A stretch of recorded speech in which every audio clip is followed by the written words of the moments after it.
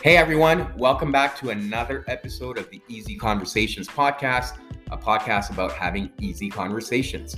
I'm your host, Furkan Dandia.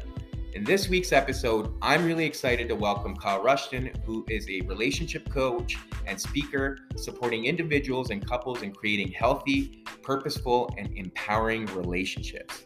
He also supports his clients by empowering them to take radical responsibility for the part their world plays by helping them alchemize the healing power of doing inner self-work. And then by opening them up to the transformational potential that their relationship naturally invites in. Then he's able to help them bridge the gap between what they fear and the profound love and connection they desire. He is also the co-host of a men's personal development podcast called Modern Masculinity with a K, which focuses on unpacking topics surrounding the concept of masculinity to help men redefine and realign themselves on what it means to be a modern man. In this episode, Kyle shares his own journey of navigating relationships and what he has learned. Kyle and I then talk about the importance of building a solid foundation on which the relationship can be based on and why it is important to work on ourselves to improve how we show up in our relationships. We discuss many things, including attachment styles, conflict resolution, expressing our insecurities, and timing of communication. If you want to check out Kyle, he's on Instagram at the relationship coach _. And if at the end, if you could leave a 5-star review, I would truly appreciate it. All right, Kyle, thanks for coming to the Easy Conversations podcast and having this conversation with me. We've been chatting offline quite a bit, and you're based in Calgary, so it's always great to have local people come on the podcast. But yeah, I'm really excited for our conversation today. But before we jump into it, I want to give you an opportunity to introduce yourself, maybe explain to the listeners what it is that you do, and then let's jam out from there. Beautiful. Absolutely. Well, thank you so much for having me. I'm excited to have this conversation about relationships with you and dive deep into what it means to be in one and in a healthy, meaningful, strong, and powerful relationship. So for those that don't know, my name is Kyle. I more often go by Coach Kyle, and that's because I am a relationship coach and I support people in creating and building meaningful relationships. I help them alchemize the power of the two entities that they are, the two powerhouses that they are, into creating something absolutely extraordinary. And we do that by building it all up from the ground. And essentially, the way I like to look at it is really focusing on the architecture of what the relationship is and where the resources are found and, what the architecture of the foundation really is, because that's where it's all really going to show and prove in the long run what it is that you two are building together and how sturdy and strong your, I call it love tower, really is. So that's my main premise. And then I am also a co-host of the podcast called Modern Masculinity, which is similar to this podcast where it's focused on mental health and men's personal development to engage in hopefully breaking some of the stigmas and traditional roles that we as men feel and breaking into new, healthier, and just more meaningful lifestyles. So that's a bit about what I do and who I am. Cool. Yeah, no, thanks for sharing all that. And very similar, I guess, ideas around, to your point, breaking that stigma. And obviously relationships are huge when it comes to that. A lot of men struggle bringing their true self to the relationships. And I'm sure we're going to talk about that in a bit. But before we go there, I just want to understand, because that's one of the questions I have, is why relationships? What made you want to focus on that area? If you don't mind sharing. Absolutely. Absolutely. So I have a pretty deep history and experience with relationships, and I feel like a lot of people can speak to that as well. But I have been in, we'll call it the relational game, for what feels like since the time I was born until this moment. And it's been an intense journey. I remember my very first kiss was in grade 5, and I was seeking that out at that young age. I think you were 10, 11 at that age. Like, you're just such a young little boy. And I was like, yes, like I'm going to be the first one out of everybody to kiss somebody in front of other people. And I don't know if anybody had similar stories, but it's like the gathering they have in schools where they're just almost waiting to watch the little ones kiss. Like, it's so weird, but it's just what happened. And that sent me on the journey towards wanting to be in a relationship and be with somebody and have a partner and at that point, just have a girlfriend. Like it was just have a girlfriend. So that was my journey right out of the gate. And that continued on for, the rest of my life until now. It was a constant in and out of relationship. Some of them lasted long, about 7 years was the longest one, but there was 2 big breaks in between. And I was dating in between those breaks too. So again, it was just this tumultuous relationship with relationships. And it kind of extended into starting out as a life coach because I was fearful of entering into the arena of relationships because it required me to be incredibly vulnerable about my own. And I have found it very common amongst my clients and the people I speak to of speaking about their relationship in a true and honest way, because it feels like you are just supposed to know how to do it. Yeah. And you're supposed to be really good at it. And if it ends, then there's something wrong with you. So entering it into that arena felt more vulnerable than just doing on a general life coaching scale. So I avoided it for years in my first initial steps into life coaching. And I always knew it was on my heart. I always knew it was there, but I refused to look at it. It was part of the conversation, obviously, with life coaching because it's part of life. Yeah. But I couldn't look at it and as an intense matter as I wanted to or needed to. And then it really came off the back of a pretty harsh, in my experience, a pretty difficult breakup that led me into men's work and then led me into the podcast. And all of a sudden, I realized that a lot of my tendencies surrounded relationships, a lot of my experiences, and also a lot of the conversations I was supporting my clients with was about relationships. It just seemed to be the centerfold. And I said, there's something missing here that's not, in a sense, and this is going to sound maybe a little selfish, but not revitalizing you in these experiences. Yeah. Right. Like my service to others is leaving me more depleted than energized. And I'm helping people change their lives, but it's not feeling like I'm doing so. And it came down to, for me, the realization that it was because the relationship side of thing was really where it all stemmed from. And that's why I always phrase it. And there's 3 components to a relationship. There's relationship to self, there's relationship to your partner, and then there's relationship to the world. What does that look like? And you can even break it down in context of what's the relationship to this book that's sitting on my table. Like I have a relationship with this book. I either hate it or I don't. I enjoy writing in it. I think it's beautiful or I think it's ugly. Like there's a relationship, and how I treat it is based on that relationship I see. So I just realized everything was part of that container. So let's just dive head first. Let's get into it and let's really deep dive into my own experience, start to own it. And as I did, I became more alive. So that was the telling experience for me that this is exactly where you should be. Yeah. No, that's great. Thanks for breaking that down. I love the way, you've explained it, the 3 relationships. And I think personally, I believe the one that gets undermined or doesn't get any attention in most cases is the one we have with ourselves. And I try to talk about that quite a bit too, is that's where it starts, right? When you were talking about foundations, like that's where it should start. At least in my mind. And then that's where you can, if you've got that strong foundation with yourself, then you can build healthier and positive relationships with other people and the world around you. But if the foundation is cracked or weak, then you're going to be in a world of hurt. 100%. Yeah, I couldn't agree more. And this reminds me, I was actually just speaking to a client today about this because the biggest focus of our sessions together is relationship with self. And I asked this person, what do you think of when you think of relationship to self? And the way that they phrased it was, it's my relationship to my thoughts. And I found that incredibly fascinating. And I don't even think I've really engaged in the fact that there's also a relationship with thoughts as well. I'm more about the managing of thoughts, the corralling of thoughts, and sometimes controlling or repressing, like all of the things we do with thoughts.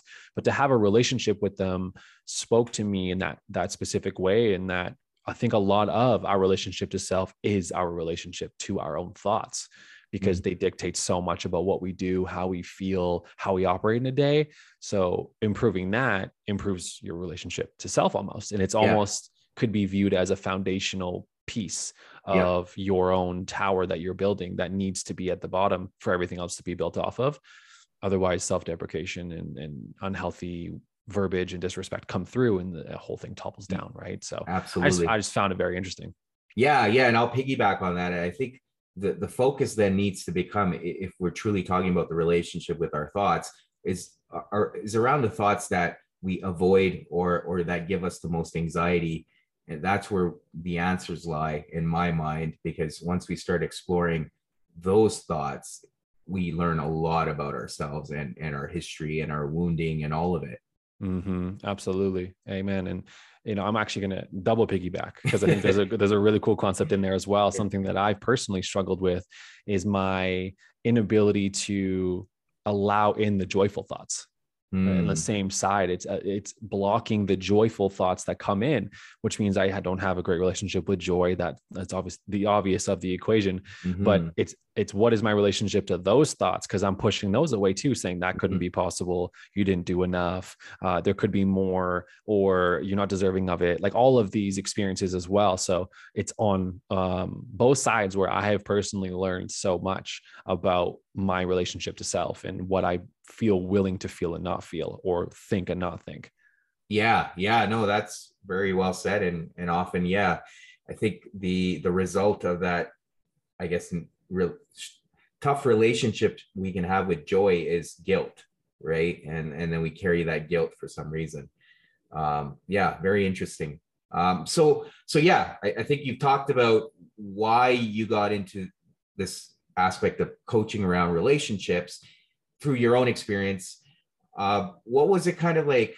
What were the answers that you came up with? Like, what were those? You mentioned joy is one of them, but what were you hiding from? Why were you chasing relationships? And what's changed now that you've had more awareness? Good question. Incredible question. And I think a question that will speak to a lot of people listening is, why are we chasing relationships? And there's so many facets to that I've learned about myself, and I've learned just in general, and I'm sure you'll be able to speak to this in depth as well. But for me, I have anxious attachment style tendencies. So that's a huge one for me. Now, notice, for those listening, I didn't say I have an anxious attachment style. I'm not identifying with this. It is just patterns of behavior that I've repeated that have kept me safe. So detaching from that was first step of recognizing, okay, you are an anxious attachment style. That is your behavior. That is who you are. And that still didn't really support my journey. So I still had to find a way to separate that, which is obviously further steps along. So I have an anxious attachment style behavior pattern. I also have a physical touch as my number one love language. So you combine those two and you start to come across pretty aggressive in the ways in which you're operating, right? You want to be held hands and touchy and feely, right? That's my number one. And at the same time, you're anxious about this person leaving you. So now you're actually physically embodying that. Yeah. Right.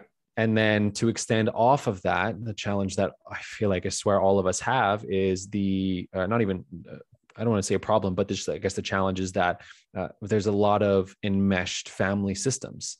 So you start to believe that partner should be the person that you want them to be, and that you should be molding into one, not keeping yourself separate into two. Right.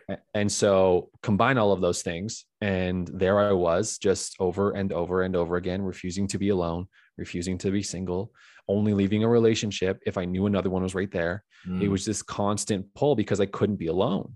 I couldn't be with myself because I didn't know what that meant. And at the same time, I was mimicking behaviors that my family behaved in the sense of there was new people in my life often. And what that translated to me as was, oh, okay, got it. They can come and go. There's not really a commitment level here. You commit fully when you're in it, but you can go whenever. And so you can just kind of, this is going to sound terrible, but you can almost recycle. You can just move through the process, because as long as you're with somebody, you're fine. Yeah. That's the goal. Just be with somebody at some point. So that left me chasing, again, like I said, every relationship that I was in until I finally took a stand. Yeah. And I think everything you've explained, I don't want to go off on a tangent, but dating apps don't really help either, right? Because it's made relationships and I don't know if this would be controversial, but it's made relationships very disposable. And I think if you've got certain tendencies where, or beliefs that you may have carried from childhood that, hey, it's okay to recycle. Now everything that we have in society has made it easier to do that. So anyways, that's probably a conversation for another day, but fair. And, controversial, but I like where you're headed with that. And I think there's a lot of legs to that because it gives context to the disposability that we're speaking of, right? And it gives context to the on-demandness that we've created with a relationship. And that is so far from how foundationally speaking relationships are built. They're not necessarily on demand. And so a lot of times, although they're beautiful in their own way, and I'm not knocking anybody who's ever created a beautiful relationship out of it, I do think with the right intention, they work 100%. Yeah. But the variable is the intention of, sure. Am I looking to build something sustainable, strong, meaningful with a great foundation, or am I lonely? Yeah. And I think in that point you've made, I think there's an aspect of also having some resiliency and showing up. Right. I think we often get caught up in, we have obviously our own biases and our blind spots, even when it comes to relationships. We view it as, oh, I'm doing everything here. And the other person needs to pull their weight. And meanwhile, they're thinking the same and we're not communicating. And we have obviously our egos show up and obviously they cause denial and we kind of start distorting reality. And that creates an issue too. And I think it's really about coming in with the intention of showing up as your best self, not worrying about the outcomes or what the other person's doing, which obviously is very hard. Absolutely. And something that we're going to discuss, I already know, is that concept of best self, I think for me really means authentic self. It's the truest version of you. And sometimes that's not the best possible version of you because that's the facade. It's really the authenticity of you had a bad day today and you still show up from that place of not suppressing that. And that is your best, right? That showing up still, even though it's been a hard day, that is the best that you can offer in that moment, but that's the real. And that's the true authenticity of that experience. Absolutely. And in those moments, it's also being humble and asking for compassion and demonstrating it. And one of the concepts I like, I believe it's from the Gottmans, is the emotional bank account, right? It's building that emotional bank account where you can withdraw from. Amen. Well said. Yeah. So I think we talked about, and I identify, or I have also tendencies as an anxious attached person. And I think there's a constant need to be in a relationship too, because we struggle to be alone. So thank you for sharing that. And now that, we kind of talked about insecurities, that kind of feeds into how I believe we were talking offline about it, how insecurities present themselves in relationships. And without either, first of all, having awareness ourselves, but even if you have the awareness, communicating that to your partner. I truly believe you need to have those conversations. What are your thoughts? Yes, I think it's a prerequisite to the foundation. And that's the foundation that I support my clients with the most, is that it doesn't matter at what stage you're in. If the foundation is not built on the level of communication that allows for the hard things to be said, then over the long term, that will be something that will dissolve the trust in the relationship. It will dissolve the trust you feel towards yourself and the trust you feel towards them, because there's always something hidden. There's always something beneath and you don't know what that is. And that can also translate as a lack of consideration. Can translate as, I don't consider you in the space. Because I don't consider myself. And it can lead to resentment. Exactly. And resentment will then show in forms of shortness, disrespect, lack of communication, avoidance. The list is endless. Resentment is a festering mold inside the system that will break it apart, will create a brutal stench and make it really difficult to be around that person, because of that resentment, I guess, stench we could call it, that impacts the air quality, if you will. Yeah, absolutely. Yeah, I mean, it's like, the skeletons in the closet, they just keep getting worse. So I guess if I mean, when I was younger, I would have struggled to talk about my insecurities with my partner because I would have been worried about how she would view me. And I would be worried about coming across as weak. And I think there's a certain level of confidence that comes with maturity and when you do that work. But I think that could be a struggle for many men or women, but especially men, I would think, especially when it comes to discussing our insecurities. That's where we really struggle. So what are some things that you talk about with clients, or at least in your model or framework that you've built? How can people navigate that? Yeah, insecurities are for sure one of the biggest factors in just life in general. Right? The idea that we don't feel secure in a certain area really impacts the way we operate, and it creates things like comparisonitis. We're constantly comparing to other spaces, and that in and of itself then compares to the relationships, and then it compares to the family systems, and it goes on and on. And I think, what I've noticed with myself and the people that I speak to is that insecurities are often not given any room because they don't want to make them real. I think a lot of times we think insecurities are just in our own head, and that's where they live. And I would say most of the time that's true. However, when there's a physical manifestation of that, let's say I don't feel secure in any part of my body, right? That can feel like it's a physical manifestation of this idea that you have about yourself. Yeah, I think that insecurities are going to be the thing that we take the longest to kind of adjust to and navigate. And in relationships, they're incredibly difficult because it requires that new level of honesty. Like, you can be honest with yourself all day long, but to be honest with somebody else about that experience then creates this focus on you. And I think a lot of times we get into relationships focused on our partner because it takes away from the fact that we don't have to focus on ourselves anymore.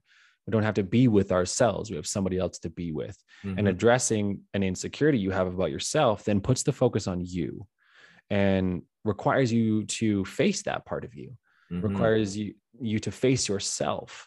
And I believe that's one of the hardest things we do on this human planet is face ourselves, because in the process of coming face to face with yourself through the mirroring process of every relationship you're ever in, we are then asked to do something about it.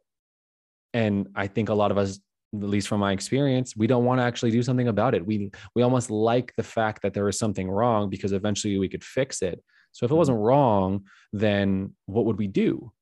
So we're so used to this like concept of I always have something to do. I have something to focus on, because then I don't actually have to, in a way, embrace the power I have on this planet to take on the big things, to expand myself, to really, really do something with this human experience, to really live.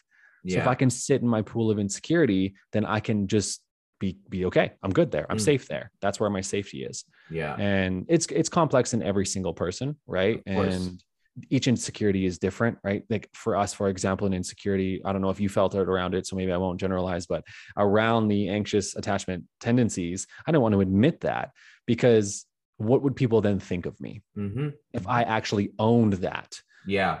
Which I think, now that I'm processing this out loud with you, speaks to the idea that we don't speak about our insecurities because even we don't believe they're real. But then we speak about them and then they're real. So we don't want to make them real, but we just like the idea that they could be real so we can stay in protection mode. And reduce the possibility of intense connection. So that really just kind of came to me in the sense of it's all really just for safety. It's all just to keep ourselves safe and know that we can sit in the same feeling we've been in because it just feels right. Yeah, absolutely. I mean, comfort, right? It's all about comfort. And I think it does take a great level of awareness to even accept your own securities. Like, I'm not going to say I have that level of awareness, but for me, it brought up a lot of issues from childhood around the need for validation, the need for approval, and seeking that from partners. And how do you even first of all, if, like I said, if you have that awareness, how do you communicate that to your partner, saying, hey, you know, I need constant validation from you. Like it really fires up my anxious attachment style when I don't get this validation. Like, how do you say that without coming across as needy? And as men, we don't want to seem needy. So I think, I mean, I'm also saying, yeah, you can express it that way, but that's also not right. It's not healthy. But it's something that I believe you need to be able to express to your partner, saying, hey, this is something I struggle with, just so you know. So when I'm acting out or I'm acting hurt or whatever it's going on, you know potentially where the source is, right? And so, but we obviously don't have those conversations. And I was gonna go, my next question would have been like, when is the right time to have those conversations? Because I believe once we pass that honeymoon phase where we've shown our best self, now we've created this facade, as you said, and now we have to, you know, keep the act going. Fake it till you make it is, you know, what a lot of people say. So when is the right time? I believe it's very early in the relationship, but what are your thoughts? Well, define really early first. I think it's once you've gotten to the point of the understanding that, hey, we're going to start dating. Then it's like, okay, well, here's a side of me that you should know about. And now it's your decision. I'm giving you the option here to decide if you want to be in a relationship with me or not, and vice versa. What happens is we take that control away from someone by hiding it and not talking about it and waiting for the right time, or pushing it out too long, where it's like, now it's like, well, I can't have this conversation now. So that's how I feel about it, at least. Beautiful. Yeah, absolutely. I think in a lot of ways I agree, for sure. And the communication side of it is, you know, it's going to get old, and it's already old. People are like, just communicate. And everyone's like, I know. And then nothing changes because they're like, I am communicating. And it's so fascinating to me. And honestly, I almost find myself becoming irritated by myself. And my coaching experiences of like, listen, we got to communicate more. And they're like, I am. And I'm like, you're really not though. but communication also is very subjective, like the word itself, right? Words have many meanings. And when we say communicate, I believe people often think, oh, just talking to your partner, right? There's different levels of communication and depth to it, right? And I think we're talking about like the real deep stuff. Yeah, the hard things, the things that no one ever wants to share, because it means that you will then be fully seen, and that's scary, right? Yes. Being seen is scary. So what we all crave, and this is so scary. But as far as timeline goes, I think that it has to be a part of the foundation that you say the hard things. So whatever it is that the hard thing is, the sooner the better, for sure. But I would challenge the narrative that you need to walk into your interview style dating experience and start to ask them, what's your attachment style and how do you cope with this and what are your coping patterns and all. I would challenge that narrative, because in that sense, then we're seeking them to be a specific type of person in order for us to accept them into our lives. And that's not always the case. And it blocks the real potential that space could have, because we think that there's a specific compatibility component that we'll find within that information, which is not a great narrative, because then it does block you from finding that partner. And I would argue that a lot of people are looking for a partner and can't find one because of the metrics they've placed on the person they're looking for. And there is no wiggle room. There is no opportunity for them to be human. They just need to have these things figured out. So in that context, do I think that if it's prompted to you as to answer the question of, you know, what is your attachment style and how do you go about handling that, or any of really your insecurities, I think that being honest in the sense of, I haven't really looked at it yet, or, you know, that's an interesting question. Like, what do you mean by that? And that's just the staying open process. Where the power comes in is what we spoke about earlier, which is the relationship to self. If you haven't had these conversations with yourself, you're not going to have them with your partner. Right. So if I have an anxious attachment style and I'm not processing that on my own, in my own head, on my own paper, I'm not processing it with her, because it's more triggering to do with her, because then it admits that I am not perfect. And that threatens the relationship. Right. Or at least it feels like it does. So I would never do that. I don't want to be single. So I'm going to do my best to have this conversation with you. But like I said, it won't necessarily always go over well. And I would say the majority of the time it won't if you're not talking to yourself about this. And, maybe that's not the case. Talk to a best friend. Yeah. I think a lot of ways there's other resources that we have. Talk to a friend, talk to a perfectly random stranger. And that, I think to some might sound scary, but I actually find that sometimes even easier because they have no context of who you are and you could never see them again. So there's outlets. And I think that having that conversation almost building up into okay, I'm ready to tell my partner kind of idea could be a gateway for a lot of people because it's difficult to have that and to admit that. Yeah, no, absolutely. Great point. And I think if you've had that conversation with yourself, you're also giving yourself that time and space to accept it and become comfortable with it. Because I mean, you start reading some of the qualities, right? Whether you're avoidant or anxiously attached, I think you start reading some of the qualities, and there's some tough ones, right? They're not easy to swallow. And often, to your point, if you're having those conversations with your partner, it may seem as this person may be looking down on you, or it's, oh, maybe I am a failure, or I'm not good enough. There's a lot of narratives that can come up when you're trying to discuss that with your partner or go through that assessment with them. But yeah, I think when you do it with yourself first, you've given yourself enough time to accept it and become comfortable with it and understand that it's perfectly normal to have these attachment styles or insecurities. To your point, we all have them in different capacities and to different extremes, but yeah. Yeah, 100%. And the insecurity side of this conversation is really where I think a lot of the trust is built in the relationship, because you're handing over a piece of you that you've never handed over to anyone before.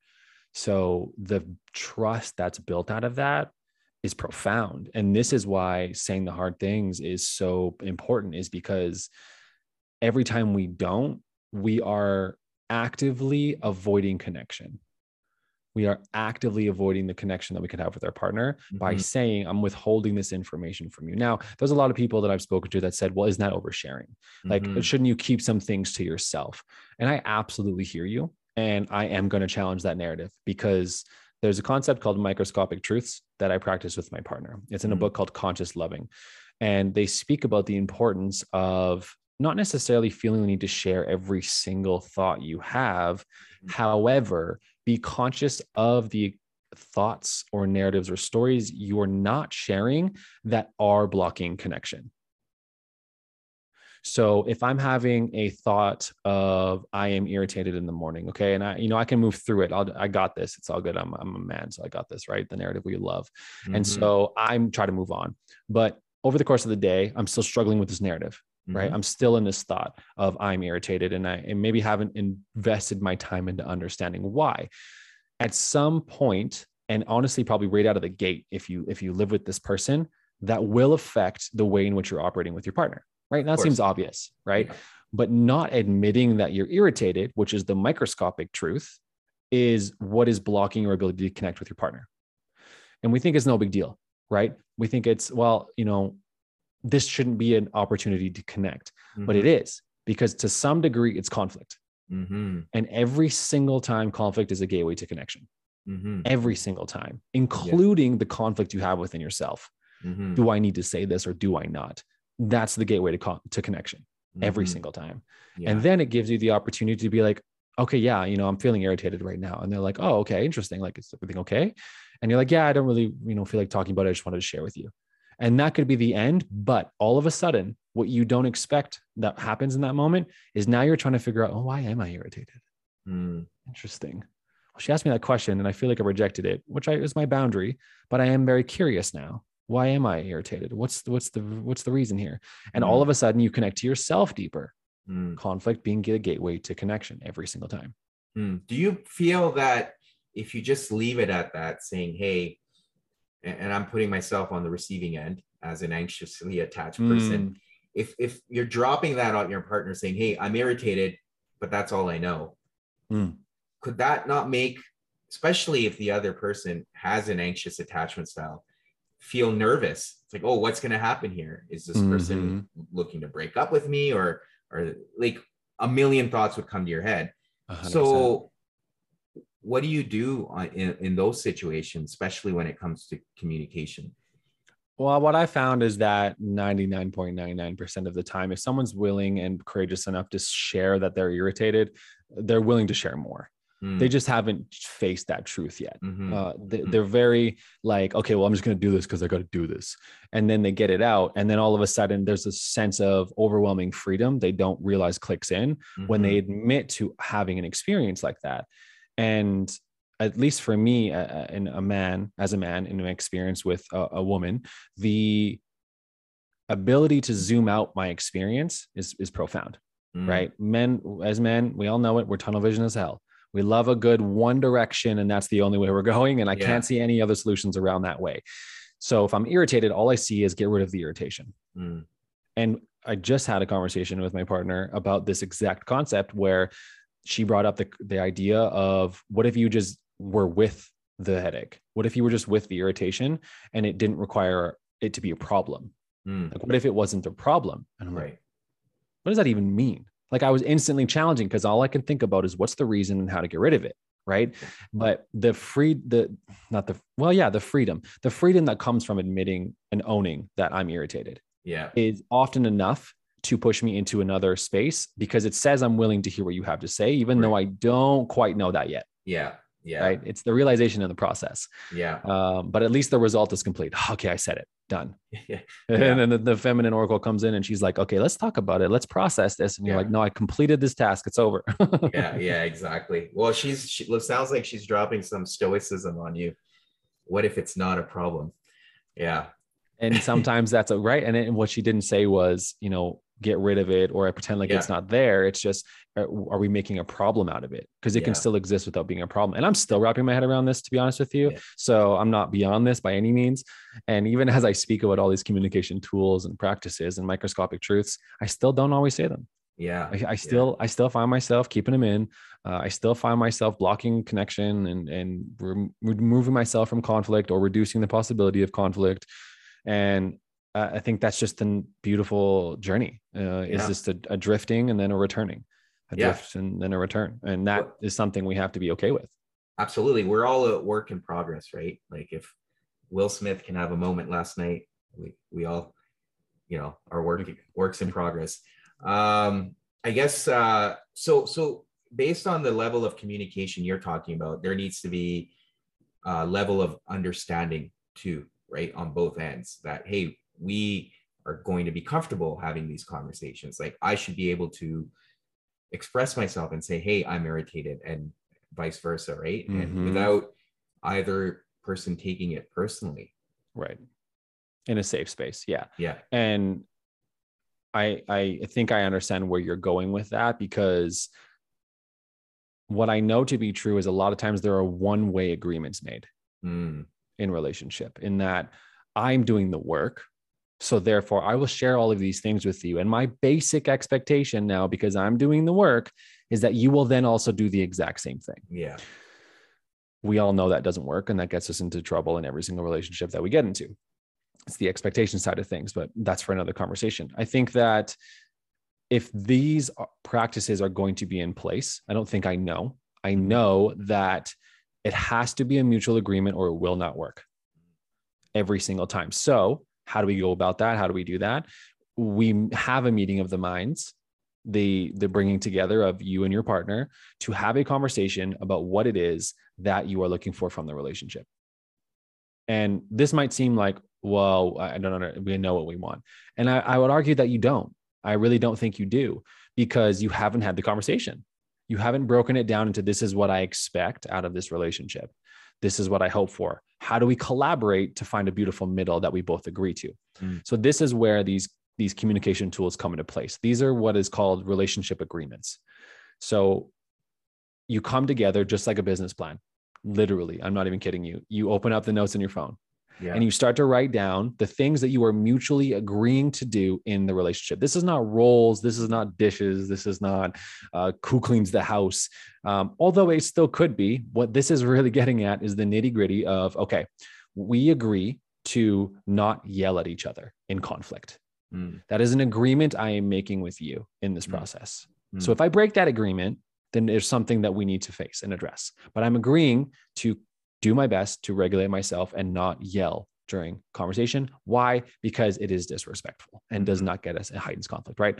One that I made with my partner a long time ago is, in conflict, we will not be swearing at each other. That is a pattern I've seen. That is a pattern she's seen. Both patterns we've both created in our whole lives. We will not be doing that. Can we agree on that? And as long as they agree to this term, in a sense of the relationship, then we can move forward and know that when we handle conflict, we're both actively working on trying to navigate this experience. And if these agreements aren't made at some point, hopefully early on in the relationship, then you will run into problems because there is an expectation someone's doing the work that they actually haven't agreed to do. You just think it's a basic component of a relationship when really it's not for them. For them, it is yelling. For them, it is swearing. That's a basic component. And you're saying that's wrong. And that's the problem. You have completely different ideas on how to navigate this. So what is your agreement? And that is how I think you really start to get into the nitty gritty of microscopic truths and heightened communication. Yeah, no, that's a great point. I think those agreements are really important. I guess there's one of the areas I would like to explore in the agreement space then is, how do you handle if, say, your partner breaks the agreement? And quite often it could become a tit for tat, especially if you're both elevated or the emotions are high. So how do you manage that? Like, and I'm just thinking out loud, like, I think if you need to keep the bigger picture in mind and not really focus on what may have happened with your partner, the fact that they broke their side of the agreement. So what do you do in those moments? Like, yeah, and that's a common narrative, right? In the sense that there's one-sided work being done and it's not equal. And what do I do? And they won't change. And all of these concepts that we all have probably experienced at some point or another. And I think what I know to be true is that becomes a thing because of the lack of agreements made. And that it's just as simple as that. And that might be like, yeah, well, no, we talked about it. And I'm like, but you didn't agree on it. Someone self-sacrificed in that process. Someone abandoned their truth, and it's showing because they're not committing to this agreement. They're committing to it because they're fearful of the relationship being threatened. They didn't actually want to agree to it. So the conversation wasn't actually had. It was just, hey, I need you to start doing this. And they're like, yeah, okay, got you. It's not an agreement. It's an ultimatum. Relationships can't operate on ultimatums. They have to be mutually agreed upon circumstances. A really basic example of an agreement that my partner and I have is how we operate in the morning. One of the challenges was that we would wake up and not sure what the other person was doing or would want to do. So there was a sense of codependency and enmeshment. And, we should expect the other person to want to connect with us and be with us in the morning coffee. A multitude of different experiences that exist in that space. We also wanted to prioritize connection. So this is the first steps we did was, okay, what works best for you in the morning and what works best for me in the morning? Not what are we going to agree upon? It's what works for you and what works for me. That is the conversation that I'm talking about when you have agreements, is what works for you and what works for me. What do you want and what do I want? Not what do I want from you, right? What do I want from a relationship that I want to be a part of? And that is your needs, your wants, and your desires. Now, at the end of it all, we know that this is a hard part of ourselves to own and actually be responsible for. So I know that there's work to be done already in there, but expressing these gives us the opportunity for the microscopic truth of your needs, wants, and desires to actually be presented so that you can then collaborate on what it is that you're looking for. If I walk in and say there is absolutely no swearing in relationships, that's my need, want, and desire, and my partner says, I have a tendency to do that, that's a different kind of conversation. What she's not saying is, and this is not the actual facts of the situation, but just an example, what she's not saying is, I really want to. What she's saying is, I might struggle with that. And I'm hoping that if that's something that you really value, that I can do my best to support, but I cannot guarantee it because it's something I'm really going to have to work hard at. And I have to be okay with that. Why? Because I don't own them. I don't own the relationship. I don't own my partner. I own myself. Right. So all I have the ability to do is control how I respond in those moments. We all know that, right? Yeah. And I guess that's where I was going with that question is, so how do you respond? Right. And I mean, the general you, I think it's, if your partner is being honest with you saying, hey, this is a tendency potentially, then if you're willing to accept it, then you accept it, right? And it's having that level of compassion and empathy for your partner too. Don't use that as an opportunity then to guilt them or shame them, saying, hey, we had this conversation, you keep doing it, but you've accepted it. So, I think a lot of times what happens is you kind of hold that over your partner's head and as guilt or whatever you want to call it. More resentment. More resentment and more dissolvement of trust. I no longer trust that you'll be able to handle this conversation with me. So I'm going to stop having conversations with you because you won't change this behavior, rather than addressing it in each individual moment to moment basis and not letting it be the dictator of your entire relationship. If that succumbs in that moment and there's swearing involved because against what we agreed upon, then I have the ability to take myself out of that space and say, hey, listen, I think we're getting heated here. I'm going to go take a few minutes and I'll be right back. And then you come back, and in that process, they have already realized what they've done. You didn't have to belittle or disrespect or antagonize them for it. It is a process for them. And you essentially lead by example, because then you open up the opportunity for them to notice when they're swearing and then say, whoa, I actually think I need to take a minute here. I'll be right back. They calm themselves down. This is the concept of you can only really change yourself in a relationship. You can never actually change your partner. You can only lead by example. And if they follow, they follow. And if they don't, they don't. And over time, you have to decipher what you will accept as part of being in a relationship and what you won't. Right. Yeah, no, that's fair. One of the questions I did want to ask, and I know we're getting close on time, but we talked about earlier sharing our insecurities, right? And the reason why we struggle with that is, there's many reasons. One of them I wanted to explore is our ability to trust someone else, because maybe we've been burnt in the past. Maybe we're worried of how they'll think about us, whether they're going to judge us or not. But there's that level of trust. Now, on the receiving end, if you're getting that information from your partner, how do you handle it where you're able to maintain that trust? Getting what information? Like if your partner, you have those conversations around your insecurities, and your partner sharing that information with you that, hey, these are my insecurities. On the receiving end, how do you maintain that trust? Yeah. And this is an incredibly fascinating part of, I think, including my relationship, every relationship, is the removal of your own judgment of that experience. And, this is coming from a space that I know we all do struggle with, even if we don't want to admit it, is someone shares something with us. And by nature, we are judging them based on their ability or inability to handle it or to move through it, or the fact that they're even feeling that way in the first place.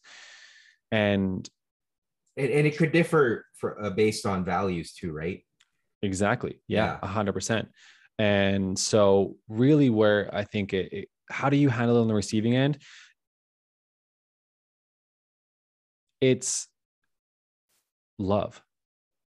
And what I mean by that is it's loving them regardless, which is cliche to say, but what is more important in that process as a reminder when you say, I'm going to love them regardless, is to love yourself regardless.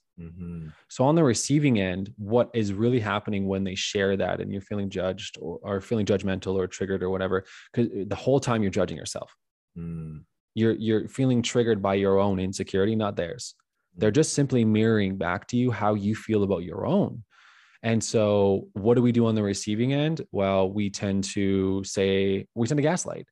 We tend to be less considerate towards theirs because we're less considerate to our own. And we gaslight them because we gaslight ourselves. So how do we move through that? We do the work on our own every single day to learn how to stop gaslighting ourselves. So we stop gaslighting our partner. Yeah. We learn how to validate our own insecurities so we can validate theirs, but we won't be able to validate theirs if we don't validate our own, not truthfully anyway. So how do we contain that conversation? Really simply is being honest. and being honest with how you're feeling in that moment. And that, I think, goes a long way, because it would really suck if I was sharing my insecurity with someone and little be announced to me in their head, they're like, are you going to be okay? Like, what the hell? Or are you something wrong with you, or XYZ? Like, they're in this very unsafe space that I don't know and I'm perceiving as safe. I would rather know that it's unsafe and that we can continue this conversation at a different time than continue to walk myself on a thread of wire that could snap at any moment. Yeah. So noticing your own nervous system deregulation and just being honest and be like, oh, whoa, this has nothing to do with you. I'm feeling really some type of way with this. And it's very weird. And I know it sounds weird because you shared your insecurity with me, but it's mirroring back to me something. And I don't really know what that is. So I apologize. I'm sorry for that. I know that you wanted a safe space here. And I'll do my best to handle it better next time. And that's high level communication, right? Like, that's really a heightened level of self-awareness. I think it's at the very basis is just there's a concept that's in the book called Getting to Zero by Jason Geddes, and he calls it LUFU, and LUFU, and it stands for listen until fully understood. And reminding ourselves of LUFU, I guess, would be the most basic way to operate that conversation. Is you're triggered. You're feeling some type of way, maybe slightly insecure because they're sharing a similar insecurity. And if you say LUFU in your head, then you say to yourself, listen until you fully understand. And that requires you to be curious and ask questions and actually engage with them. And that will slowly remove your own self insecurity triggers that were rising in that moment and allow you to be a little bit more of a safe space. Absolutely. Which takes practice, and it's hard. Don't get me wrong. It's not as simple as I make it out to be, but the more the practice, right? The more the progress. I think biggest piece is being aware of it too, right? And that can help tremendously.